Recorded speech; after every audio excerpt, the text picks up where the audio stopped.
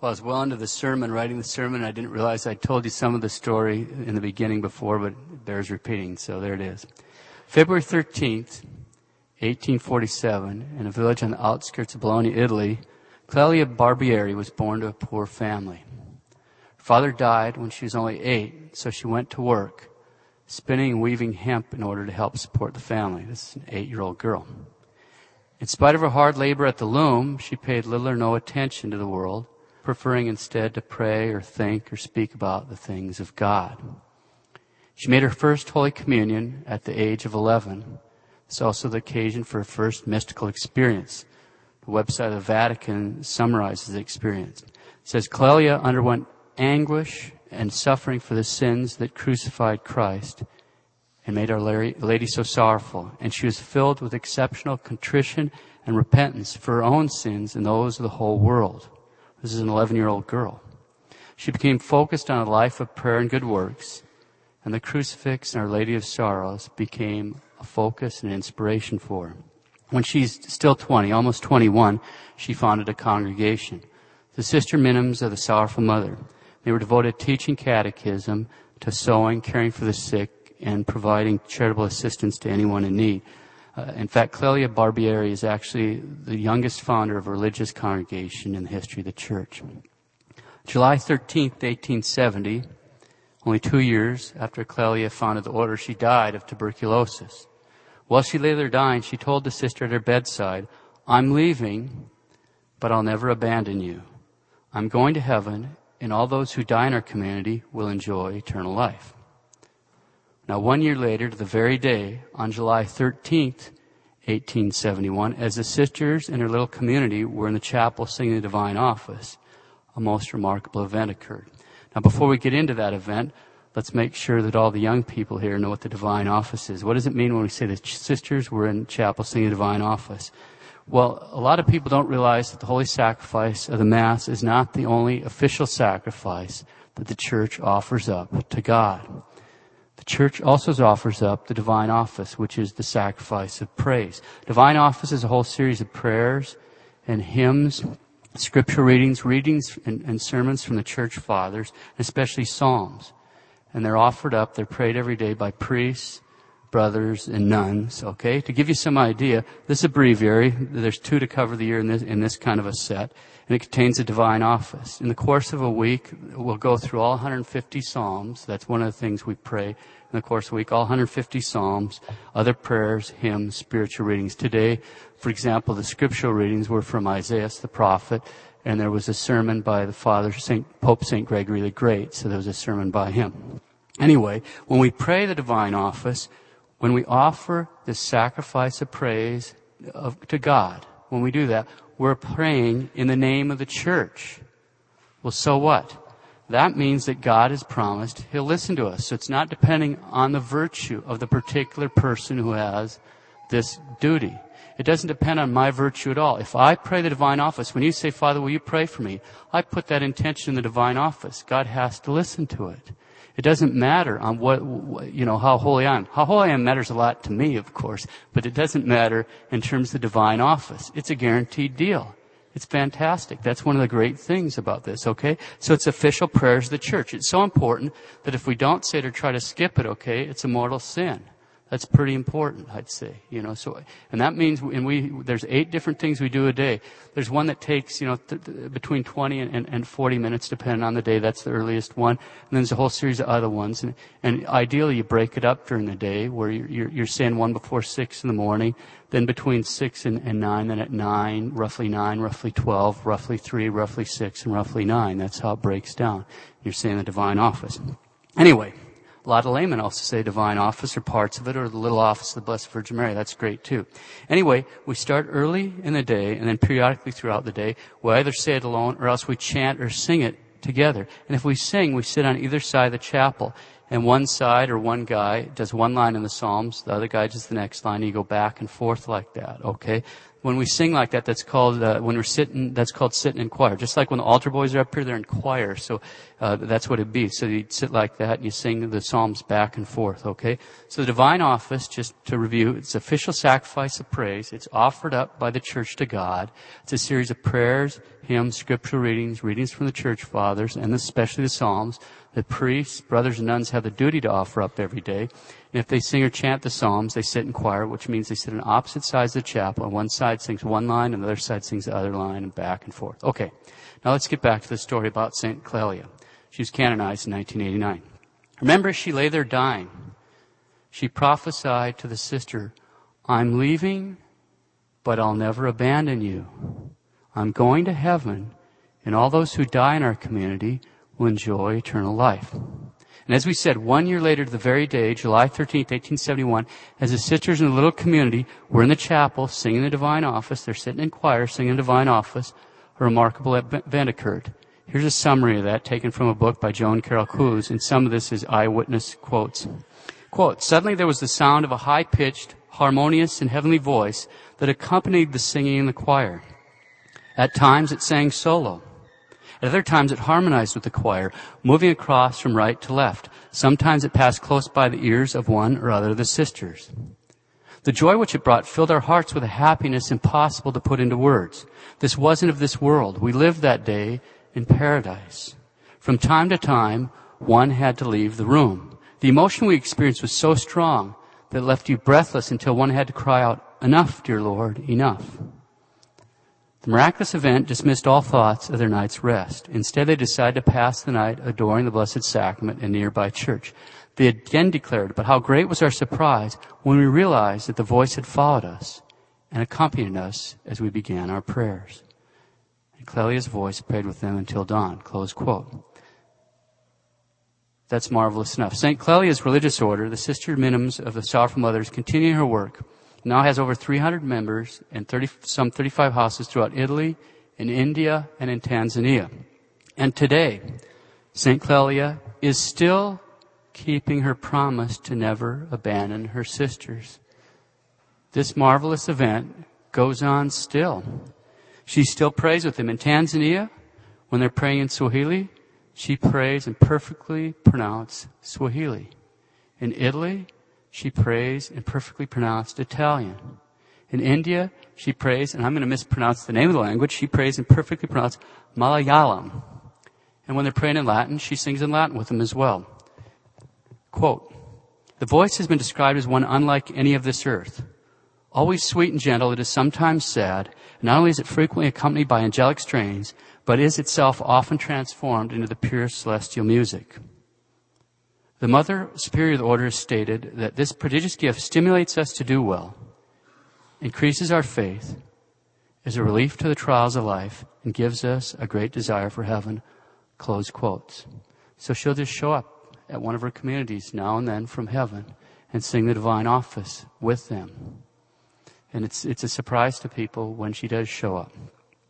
Let's stop for a minute to consider something here, though. When does she typically show up? When her sisters are singing the praises of God. And what's the result? It stimulates them to do well. It increases their faith. It gives them relief during the trials of life and gives them a great desire for heaven. So what? Well, there's something here that we can all apply to our lives. Each one of us, not just guys like me who have to say the divine office now, but all of us here at Holy Mass. We all believe in the reality of the spiritual world. We all believe in heaven and hell and God and angels and saints and the poor souls and the devils, okay? But in this life, we see through a glass in a dark manner, as St. Paul puts it. So when God allows that veil to be lifted a little bit, we can get a glimpse inside, it's worth pondering. Okay, so what's the point? When St. Clelia shows up, her sisters are singing the divine office. That's the official prayer, the official sacrifice of praise that's offered up every day by the church militant. The church militant, that's us, to God the Father. Her appearance should give each one of us a very powerful reminder of one of the most amazing realities in the way God has structured creation. It's something a lot of people don't realize. When we're engaged in the true worship of God, heaven and earth actually come together. The church militant is, at that particular point in space and time, in contact and in union and united in a very special way with the church triumphant. When we're engaged in the true worship of God, heaven and earth come together and kiss, as it were. When we're engaged in the true worship of God, heaven and earth are united at that point in time and space. St. Clelia's presence at the divine office reminds us that even if we can't usually see the angels and saints, they're still here. And they're praying with us. And we're praying with them. So what the divine liturgy, by God's design, it actually mysteriously unites heaven with earth. And that union with heaven gives the liturgy this power it has to renew the earth.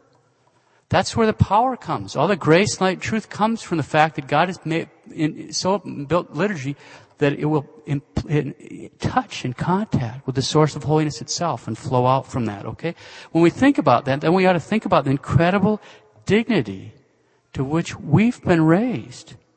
This opportunity, this unbelievable opportunity each one of us has to tap into that spiritual power and be overwhelmed with grace and beauty and light and truth. The sacred scriptures are explicit about this. For example, in the 12th chapter of Hebrews, St. Paul speaks of these very things. I'll read it and then I'll make some comments. So here's St. Paul, quote, "You have come to Mount Zion and to the city of the living God, the heavenly Jerusalem, and into innumerable angels in festal gathering, and to the assembly of the firstborn who are enrolled in heaven, and to a judge who is God of all, and to the spirits of just men made perfect, and to Jesus, the mediator of a new covenant, and to the sprinkled blood that speaks more graciously than the blood of Abel. Therefore, let us offer to God acceptable worship with reverence and awe." Close quote, the inspired, inerrant word of God. Let's take a minute to go through parts of that. You have come to the city of the living God, the heavenly Jerusalem. How do we get to the city of the living God in the heavenly Jerusalem? By coming here, to the church. There's the living God. He's right there. He's alive. We're here reporting into Him.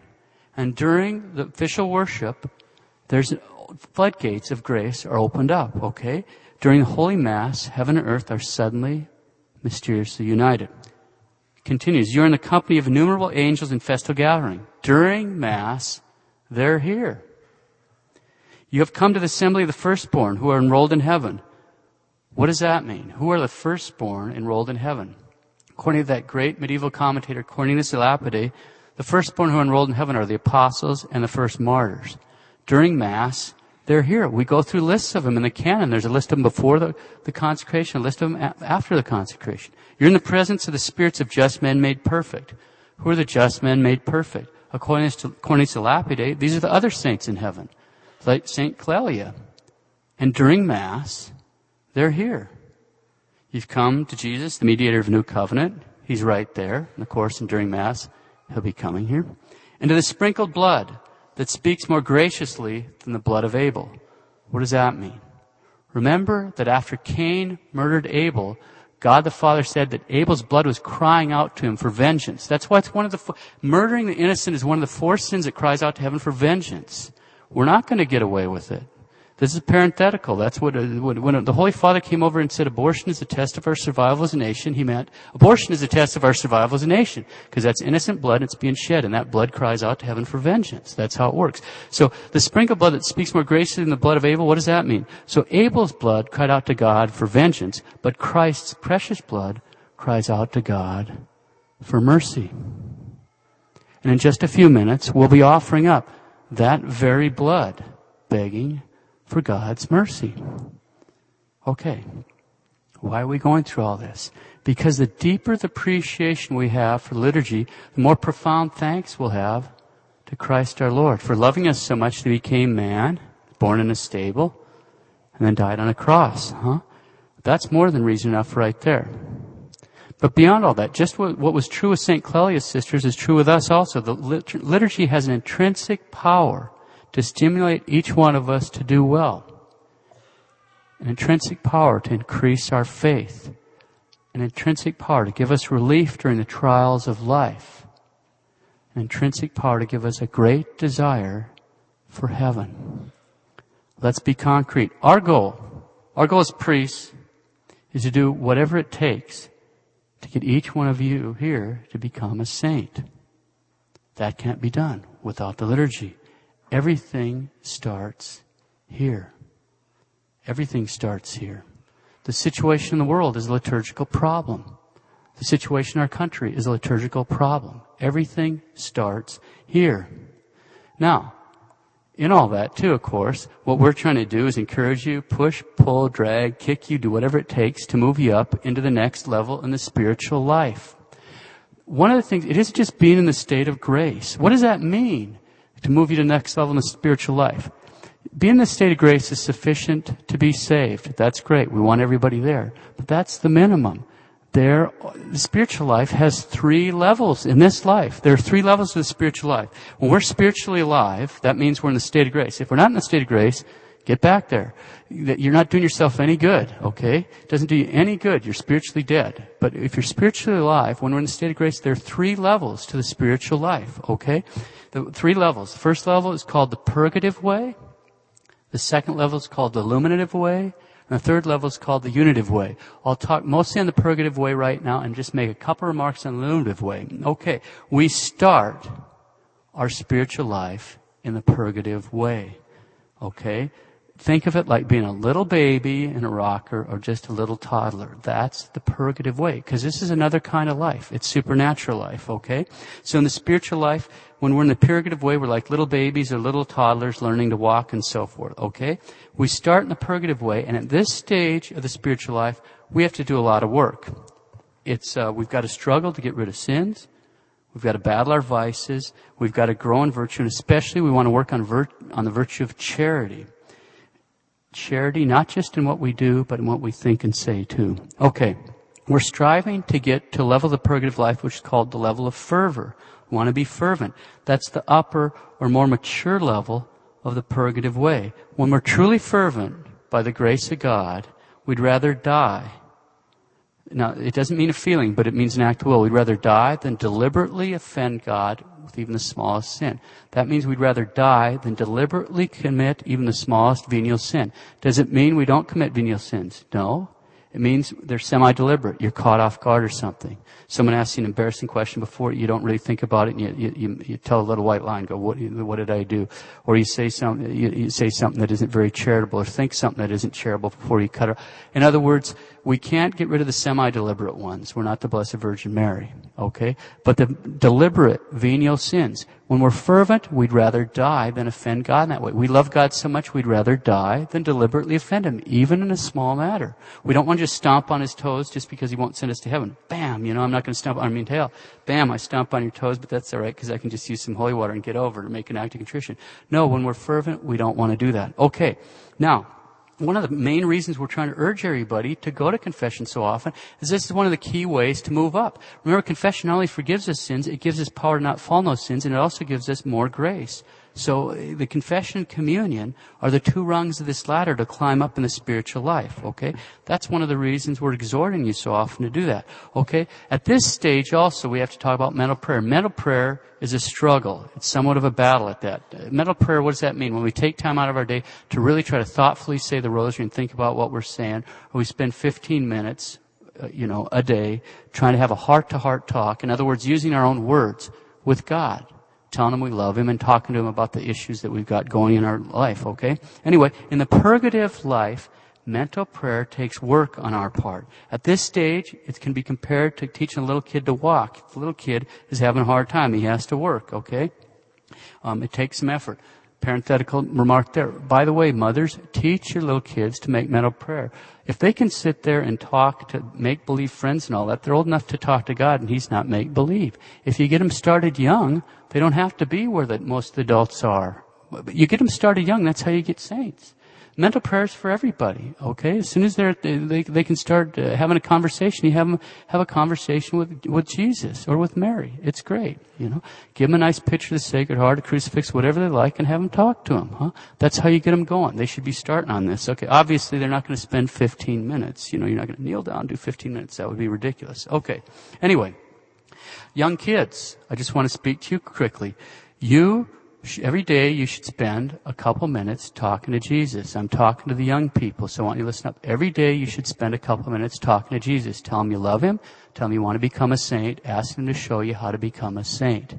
That's important. That's what he put you here in the world to do, so ask him to help you to do that. Okay, anyway, at this stage, the purgative way, we're all rookies when we're in the purgative way. At this stage, for mental prayer to be fruitful, not some sort of a daydream, in order for mental prayer to be truly a heart-to-heart talk with God, in which we express our love and desires, the soul first has to be filled with intellectual principles and knowledge of our faith, okay? This is where spiritual reading, sermons, good tapes, or videos, or books come in. That helps feed that so that we have something to talk to God about. If we put our heart into these things, we'll become fervent. And then God will reach down at the level of fervor, and he'll pull a person up. Then it becomes God. We do all this effort. And I'll get to how long that might take in a sec. We do this effort, and then God reaches in and starts pulling a person up into the next level. The illuminative way. He gets so pleased with our efforts. We've struggled, and it's a battle. It's a battle. Thanks, Adam, but it's a battle. But then he reaches down, and he starts taking charge of our prayer in our life. Our prayer starts to change. It's slow at first, but God starts to give us infused prayer, the prayer of contemplation. God starts illuminating our minds with his spiritual truths, okay? Another day we can talk more about it and then take a look at the unitive way as well, but we don't worry about that. The point for today is we're doing everything we can to move everybody here up to the illuminative way. We don't want the purgative way. That's what purgatory is about, is getting rid of all that stuff. We don't want you to go to purgatory. We're trying to produce saints so that when you die, you go straight to heaven. You can get it done now. Do it now. Nobody wants to go to, if you want to go to purgatory, read a good book on purgatory, then come and talk to me, okay? Nobody wants to go to purgatory. That's plan B. You didn't flunk, but you didn't quite pass. It's like summer school. We want you to go straight there, okay? Get it done now. That's the purgative life. Okay. Now, if we keep plugging away faithfully, we can be confident that God will lift us up there. It's his will that everyone reaches contemplative prayer. And that's something we can't do. It's not some sort of Eastern mysticism where you sit there and put a big brain eraser on and sit around and think about your navel. This is something where God reaches in and starts pouring down his light into us, okay? It's something fantastic. Anyway, 2 other points we need to keep in mind. First, don't get discouraged if we're hammering away and we don't seem to make much change or progress, okay? The spiritual life is absolutely, positively nothing like the drive-thru at Burger King. You don't get to pull up, make your order, pull around, grab it out the window, and go. And we don't get it our way. It's God's way, and he will do it in his own good time. We got to be confident in that. That keeps us humble. So it isn't just like you sit down and say, all right, this week I'm here, 6 months from now I'm going to be there. It doesn't work like that. And it also doesn't matter what you think your progress is. That's why a regular confession, and you don't have to go to the same confessor all the time, but you get in the habit, and he'll direct you. You start finding out, where am I and where am I going in my interior life? That's what you want to do, because that's one of the graces that a faithful confessor gets, to be able to help you. Okay, so first point is we have to keep at it. Don't get discouraged if we don't see instant or rapid improvement. Second point, it's related to that one. In our natural life, we keep maturing right from the moment of our conception to our birth, infancy, toddler, childhood, adolescence, adult, right on up to death, okay? We never stop at a particular age in our natural life. Well, I haven't met a lot of women that seem to be 29, but other than that, in the spiritual life, which is a real form of life, a higher form of life than our natural life, we can stop maturing. And if we stop going up, that means we start going down. You don't hover. In the spiritual life, you're either going up or you're going down, okay? As far as we can tell from the outside, and this is just an outside comment, nowadays a lot of people are born at baptism, spiritually alive, and then sometime in their life they commit spiritual suicide, and then they die in that condition. It doesn't look good. This is just from the outside. We leave it to the good God, but it doesn't look good from the outside the way people are doing. We don't want to do the spiritual suicide, okay? In the spiritual life, we have to keep plugging away or we backslide. Keep plugging away, you slide backwards. And don't worry. God knows what we're doing, and he'll reward the effort. He'll reward the effort. 2 points. Don't get discouraged if we don't see rapid improvement. Keep plugging away or we'll slide back. Okay, so our goal as priests is to do whatever it takes to get each one of you to become saints, and it can't be done without the liturgy. Everything starts here. Sacred Scripture commands us to offer to God an acceptable worship with reverence and awe. The acceptable worship department belongs to the priests. We try hard to be obedient to the rubrics, and of course this beautiful traditional Mass is certainly acceptable worship. Where's the reverence and awe plug in? That's something that all of us collectively are responsible for. I'll take a minute to discuss one easy way for everyone here to make progress right here at Mass.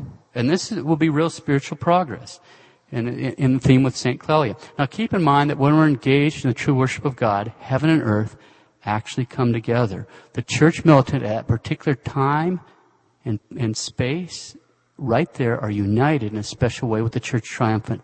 Now keeping all that in mind, let's start asking ourselves a simple question. What are the angels and saints doing in heaven right now? What are they doing right now? That's not a dumb question. What are the angels and saints doing right now? The Word of God tells us 2 times. Once in the Old Testament and once in the New Testament, God lifted the veil slightly and led a man not only to see and hear what's going on in heaven, but also to describe to us his vision. He didn't let St. Paul tell us. St. Paul wasn't allowed to tell us what he saw. But there were 2 men. In the Old Testament, the man who saw heaven open before his eyes was the prophet Isaiah. He describes his vision in the 6th chapter of his book. In the New Testament, the man who saw into heaven was the apostle St. John, who describes his vision in the 4th chapter of his apocalypse. What do they see? In both cases, they saw a similar thing. Hold that thought, because it has to do with this intersection between heaven and earth at Holy Mass. In both cases, they saw God enthroned in His unspeakable glory. And He's surrounded by angels worshiping Him and crying out and praising the holiness of God. They're not praising His mercy. They're not praising His justice. They're not praising all His. They're praising His holiness, His utter unspeakable holiness. Here's a description of the prophet Isaiah. It's right here from God's sacred word. Quote, "And the seraphim cried out one to another and said, 'Holy, holy, holy, the Lord God of hosts. All the earth is full of His glory.' And the lintels of the doors of the temple were moved at the voice of them that cried, and the house was filled with smoke." Close quote. That should sound familiar. What are they doing in heaven? They're singing out and praising the holiness of God. We could go for an hour here. I won't do that to you. There's a lot of detail. It ought to sound familiar. The house is filled with smoke. Their songs of praise are shaking the heavenly temple. And the hymn which they're praising God goes like this in Latin. And I'll use an old-fashioned word for host. It goes, Sanctus, Sanctus, Sanctus, Dominus Deus Sabaoth, pleni est omnes terra gloria eius. Holy, holy, holy, the Lord God of hosts. All the earth is full of His glory. My friends, at Holy Mass, here in this true worship of God, when we sing the Sanctus, we're actually singing with the angels. That's the dignity we've been getting. Think about that. Here we are. We're proud dust. They've never rebelled. They didn't sin at all. The angels are perfect. And we're allowed to join in with the heavenly host and praise God. United with them. It's an unbelievable opportunity. I don't care how bad a singer you are. As long as you're not in the choir, it matters. But the rest of it doesn't matter. We need to join in with that. Take a minute to think about how important that is in heaven and to see how important it is here on earth. How important is this hymn of praise in heaven? Consider what happened to the angels that wouldn't sing it. Where are they? And God rewarded the angels that did sing, and we're allowed to join in their heavenly victory cry. Okay? Not only that, Pope Sixtus I, he was Pope from about 117 to 126, ordered that when the priest begins the canon of the Mass, the congregation should sing a hymn, Holy, holy, holy is the Lord God of Sabaoth. That goes back a ways. St. Gregory of Tours points out all the people should readily and eagerly cry out the Sanctus in the praise of God. We should be shaking the doorposts here. If we enter into the heavenly music will enter into us. That's a truth. Whatever kind of music we enter into will enter into us. If you enter into heavy metal music, it will enter into you. If you enter in heavenly music, it will enter into you. Think about it. The Sanctus is right out of Holy Scripture. The first half of the Sanctus, we're joining with the angels and giving glory to the most holy Trinity. The second half of the Sanctus, the angels are joining with us. And what are we doing? We're expressing our joy that our Savior is about to appear there on the altar. And we're welcoming him with the very same words by which he was greeted as he made his way into Jerusalem on that first Palm Sunday. Let's close. The deeper the appreciation we have for liturgy, the more profound thanks we'll have to Christ our Lord for loving us so much that he became man, was born in a stable, and died for us on the cross. Beyond that, the liturgy has an intrinsic power to stimulate each one of us to do well, to increase our faith, to give us relief during the trials of life, to give us a great desire for heaven. Let us keep these spiritualities before our mind's eye whenever we come to Holy Mass. Let us offer to God an acceptable worship with reverence and awe whenever we have that great opportunity to be present at the official worship of Holy Mother of the Church.